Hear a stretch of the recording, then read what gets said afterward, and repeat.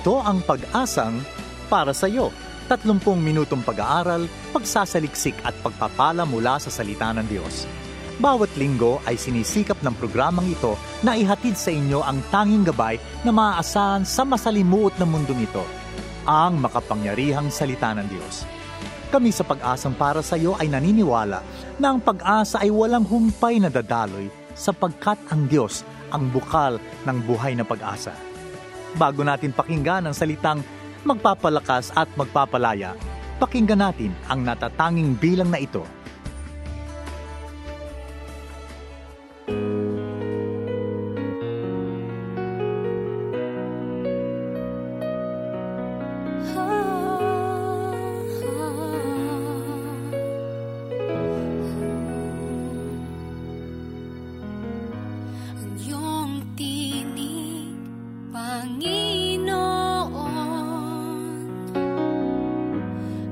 Gabay sa akin kailan pa man.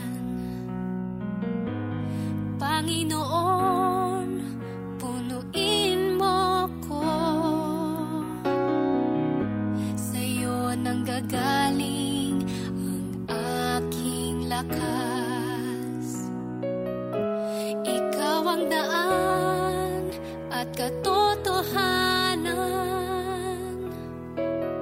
Magliwanag ang iyong kapangyarihan. O Diyos, sa'yo sumasamo. Ako'y nananalig sa'yo. Tulungan mo ako, mabuhay ng tapat sa'yo. Gamitin mo ako, Diyos.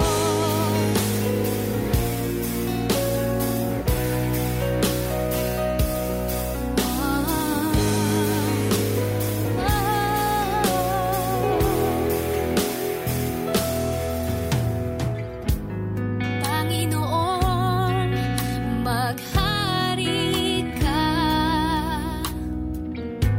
Kahanga-hanga iyong kadakilaan. Nagliliyam ang pusong ito ng panibagong galak at sigla. Ikaw ang daan at katotohanan.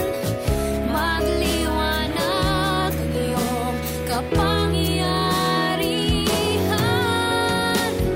O Diyos, sa'yo sumasamo. Ako'y nananalig sa'yo. Tulungan mo ako, Jesus, mabuhay ng tapat sa'yo. O Diyos, sa'yo sumasamo. Ako'y nananalig sa'yo. Tulungan mo ako, Jesus, mabuhay ng tapat sa'yo. Gamitin mo ako, Diyos. Buhay ko'y alay sa'yo, Jesus. Ang buhay ko'y alay sa'yo, Jesus. Panginoon. Ang buhay ko'y alay sa'yo, Panginoon, Jesus. Ang buhay ko'y alay sa'yo, ang buhay ko ang buhay ko'y alay sa'yo, sa'yo lamang. Jesus. Ang buhay ko'y alay sa'yo, Alay sa'yo.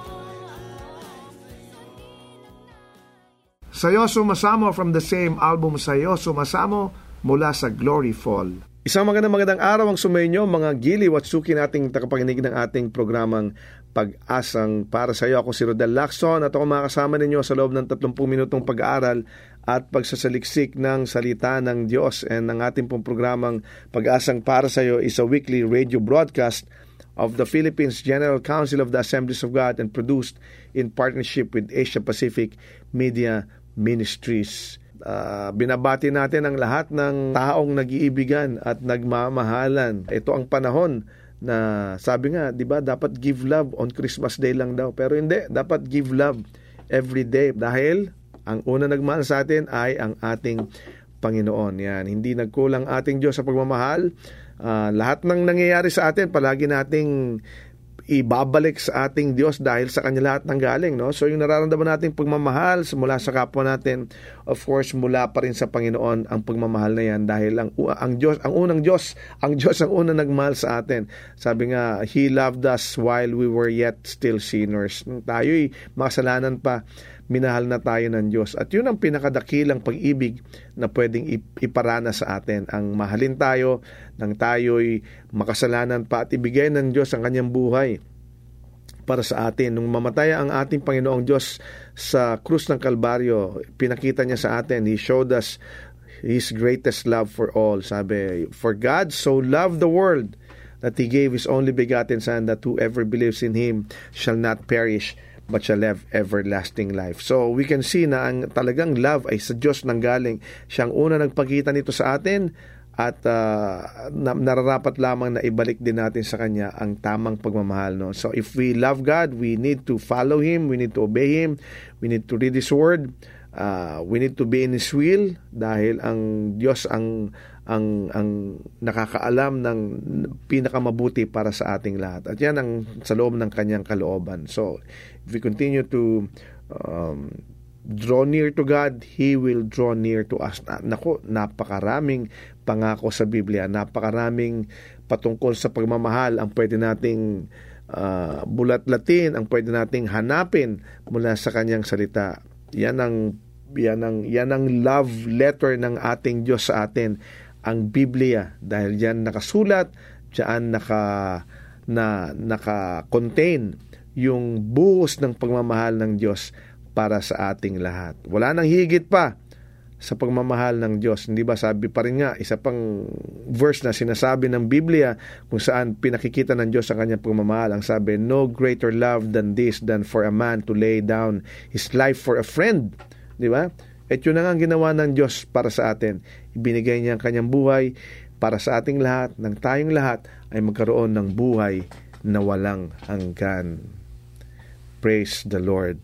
Yan. Binabati natin lahat ng mga nagse-celebrate ng kanilang anniversaries this month, ng lahat ng kanilang nag-birthday this month, mula February 1 hanggang February 28. Hanggang 28 lang February ngayong year, hindi po leap year ngayon.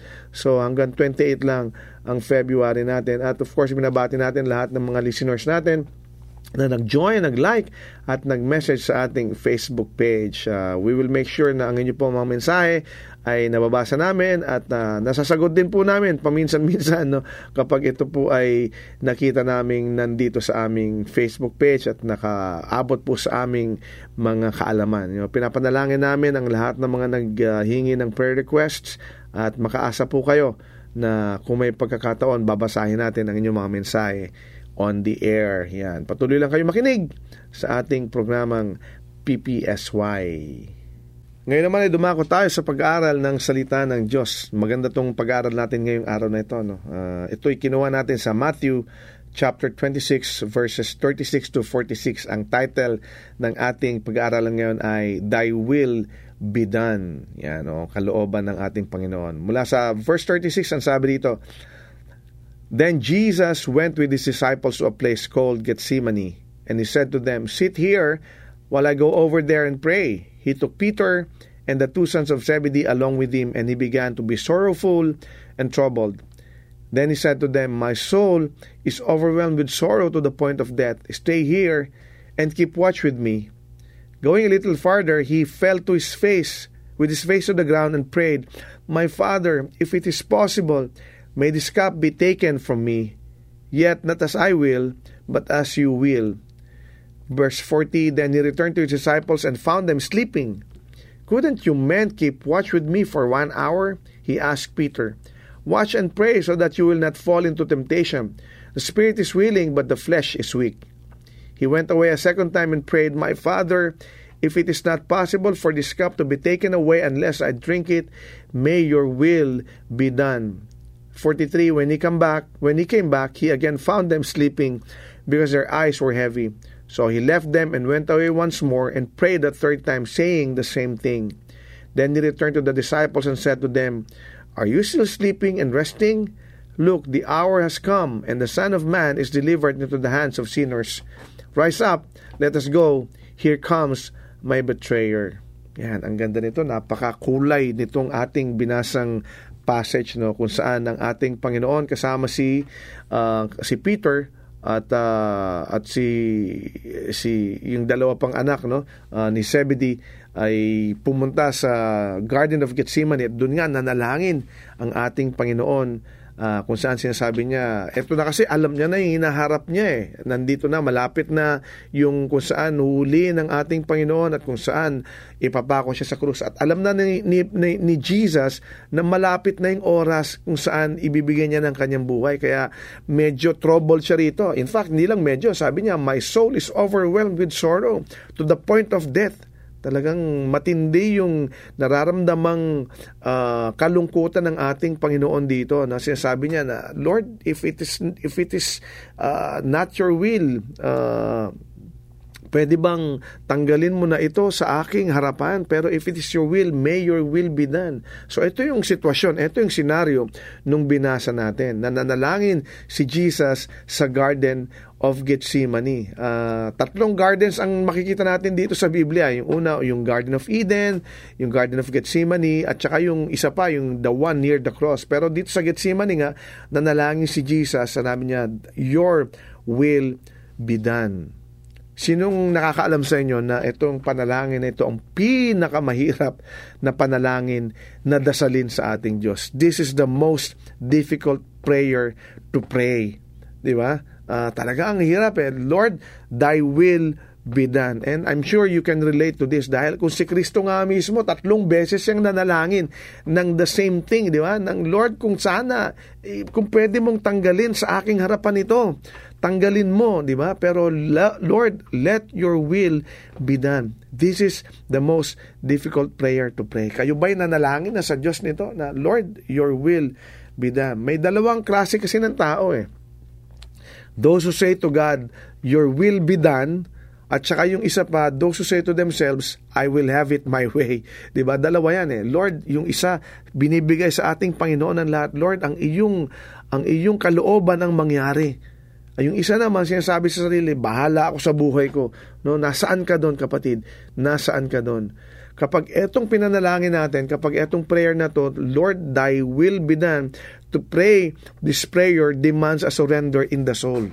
No, tandaan natin, kapag ito ang isa sa sinasabi mo sa iyong panalangin, "Lord, ang iyong kalooban ang masunod," it demands a surrender in our soul. Hindi ito basta-bastang panalangin, kapatid, na pag sinabi mong, "Lord, your will be done," bahala na at wala nang mangyayari sa iyo, na wala nang struggle sa iyong katauhan.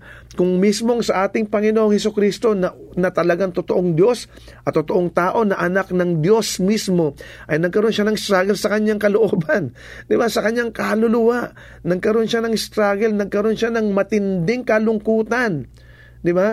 Bakit? Kasi ang pagpinanalangin mo itong prayer na ito, "Thy will be done," it demands a surrender in the soul. Ang sabi niya, "My soul is overwhelmed with sorrow to the point of death."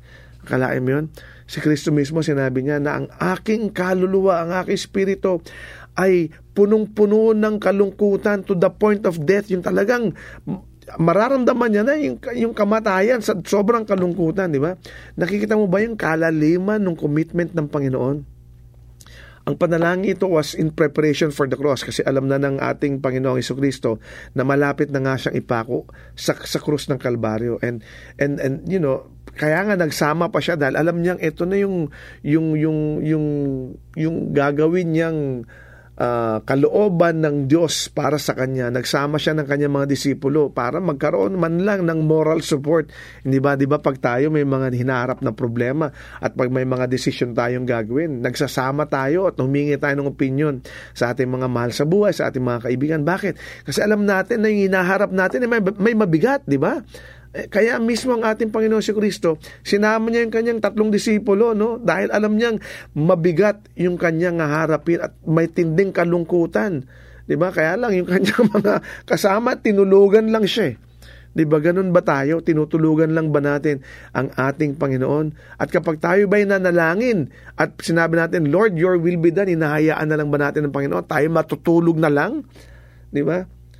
Alam mo, ang ating Panginoon, He calls us to full surrender as well. Yung kanyang panalangin na ito, na Lord, your will be done, it demands a surrender of His soul. Kaya ang dinidemand din sa atin ng Panginoon, that we surrender to Him fully. Na kapag sinabi natin, Lord, your will be done, that we surrender our will to God, that we surrender our soul to the Lord. Diba? He calls us to the same. Sinabi niyang, Lord, your will be done. To pray this prayer not only demands a surrender in the soul, but it also demands a surrender of the will. Sa verse 39, ang sabi niya rito, going a little farther, he fell with his face on the ground and prayed, My Father, if it is possible, may this cup be taken from me, yet not as I will, but as you will. Diba? Yung kanyang panalangin na ito, sinurrender niya yung kanyang will sa ating Diyos. Yet not as I will, but as you will. Tayo matitigas ang ulo natin eh. Gusto natin tayo na susunod, hindi ba? Kapag tayo may inuutusan nga lang, pansin nila lang natin sa mga pamilya natin, di ba? Yung mga anak o yung mga magulang o yung mga kapatid, kapag nautusan, ayaw mautusan. Bakit? Kasi gusto nilang sila ang masunod. Kapag pinagsasabihan mo, di ba? Gusto nila masunod sila. Kahit sa church mismo, sa ating mga simbahan.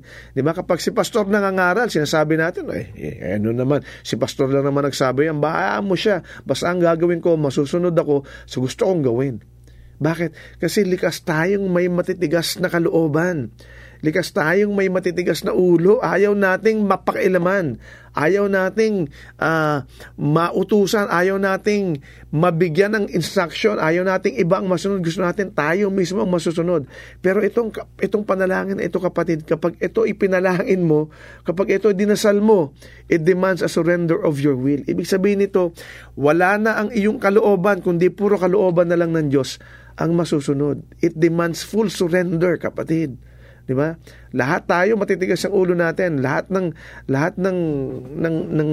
pati mga hayop, 'di ba, matitigas yan ang mga ulo niyan eh. Kahit yung mga aso kami, may alagang aso kami, no. Kapag minsan sinasabi mo sa kanila, you sit, ayaw pa ring umupo, ayaw sumunod. Pag sinabi mong come, pag sinabi mong stop, pag sinabi mong stay, sumusunod sila, pero may mga pagkakataon na ayaw nilang sumunod. Bakit? Kasi meron din silang stubborn wills. Kahit tayo mga tao, meron tayong matitigas na kalooban. Kaya kapag tayo nanalangin ng ganito, Lord, your will be done, dapat yung full surrender ng ating kalooban naroroon. Diba? We refuse to come to Christ. Bakit? Kasi meron tayong stubborn will. We refuse to forgive. Bakit? Kasi meron tayong stubborn will. Ayaw nating magpatawad. Ayaw nating sumunod sa pinag-uutos ng Diyos dahil meron tayong matigas na kalooban. Alam mo, kapag itong pinanalangin natin, Lord, your will be done, diba? We need to yield to God and make His will our own. Ibig sabihin nun, yung kalooban na ng Diyos ang makapangyayari dapat sa ating buhay. Hindi na yung kalooban natin. Kasi sinabi na nga natin, Lord, your will be done. Kaya mahirap itong panalangin na ito eh. Kaya itong panalangin na ito, dapat kapag ikaw nanalangin ng ganitong klaseng dasal, dapat ready ka. Di ba? Lord, your will be done. Pero kapag tayo naman nag-yield sa kalooban ng Diyos, kapag tayo naman ibinigay natin yung ating kalooban sa kalooban ng Diyos, no, makakaranas tayo ng napakatinding kapayapaan sa ating mga puso. Bakit? Kasi alam natin na ang Diyos nang bahala. Kasi alam natin na ang Diyos nang kikilos. Kasi alam natin na ang Diyos na ang mag-aangat ng ating negosyo. Kasi alam natin na ang Diyos na ang magpapagaling sa ating mga may sakit na katawan. Kasi alam natin na ang Diyos na ang aayos ng relasyon natin sa ating pamilya. Kasi alam natin na ang Diyos na ang magbibigay sa atin ng matinding kapayapaan.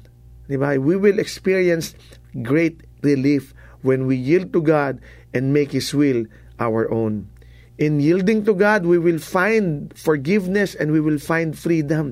Nandun ang kalayaan, kapatid. Diba? Kung dati nakakulong tayo sa ating sariling problema, sa ating sariling karamdaman, sa ating sariling mga agam-agam, kapag ibinigay natin sa ating Panginoon ang ating kalooban, makakaranas tayo ng kalayaan. Mafi-free yung ating utak ng mga problema ng pag-iisip. Mafi-free ang ating mga puso ng nararamdaman nating bitterness, ng nararamdaman nating unforgiveness. Bakit? When we yield our will to God, there is freedom. Diba? Kaya mahirap itong panalangin na ito. Kaya dapat ready ka, kapatid. Kapag sinabi mong, Lord, your will be done, dapat ready kang isurrender ang iyong kaluluwa, ng kaloob-looban ng iyong kaluluwa. At ready ka rin isurrender ang iyong kalooban sa Diyos. No? Surrender our will to God.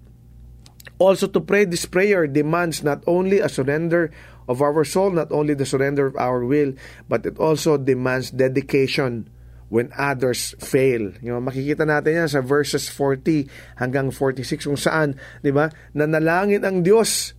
Di ba? Sabi niya, talagang matindi yung nararamdamang sakit at kalungkutan ng ating Panginoon. Sabi niya, Lord, di ba, I am so troublesome. My sorrow is overwhelming me to the point of death. Lord, sabi niya, Lord, if it is possible, let this cup pass away from me. Yet not my will, but your will be done. Pagkatapos ng matinding panalangin ng Diyos na yon sa kanyang Diyos Ama, bumalik siya papunta doon sa mga kasama niyang disipulo na inaasahan niyang magbibigay sa kanya ng encouragement, ng moral support man lang. Kaya lang nung makita niya, anong nakita niya? He finds them sleeping. Natutulog itong mga disipulo niya na kasama niya na inaasahan niya. Napakadali to give in to the flesh, di ba? Sila'y pagod na pagod, pero sinabi ng Diyos sa kanila, please stay awake. Diba? Samahan niyo ako habang ako'y nananalangin. Pero ang sabi niya, nakita niya natutulog, di ba? Di ba? Ibig sabihin niya, kapatid, others are likely to fail us, di ba? At kapag sila'y final na tayo, what will we do? Anong gagawin natin? What did Jesus do when His disciples failed? Di ba? Ang ginawa niya, He went again the second time and then He prayed. Diba sabi doon sa verse 42, He went away a second time and prayed, My Father, if it is possible for this cup to be taken away, unless I drink it, may your will be done. Pagbalik niya, anong nangyari? Nakita niya uli natutulog pa rin ang kanyang mga kasamahan, ang kanyang mga kaibigan, ang kanyang mga disipulo. Marami tayong mga kaibigan that will fail us, mga kapatid, kapag tayo dumaraan sa matinding pagsubok, kapag tayo dumadaan sa matinding suliranin, yung mga inaasahan natin na natutulong sa atin, no? Makikita natin may mga pagkakataon na sila'y bibiguin tayo. Si Kristo mismo nakita niya ito. So ang ginawa niya, He went again the third time and prayed. 3 beses siyang nanalangin. Bakit? Kasi ilang beses nakitang natutulog lang yung mga kasama niya. Ilang beses siyang binigo ng kanyang mga kasama.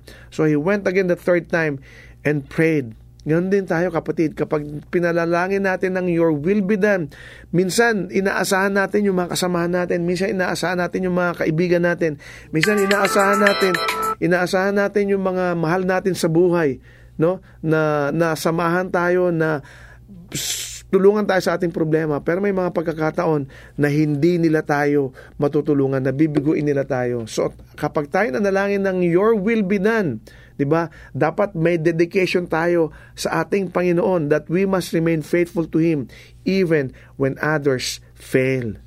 Diba? Ganun dapat ang gawin natin. We must remain faithful to Him when others fail. So kapag tayo nanalangin ng Your will be done, dapat ready tayo. Dapat handa tayo sa lahat ng ito. I-surrender ang ating kalooban sa Diyos, i-surrender ang ating kaluluwa, at dapat tayo dedicated even when others fall. This is the most difficult prayer to pray.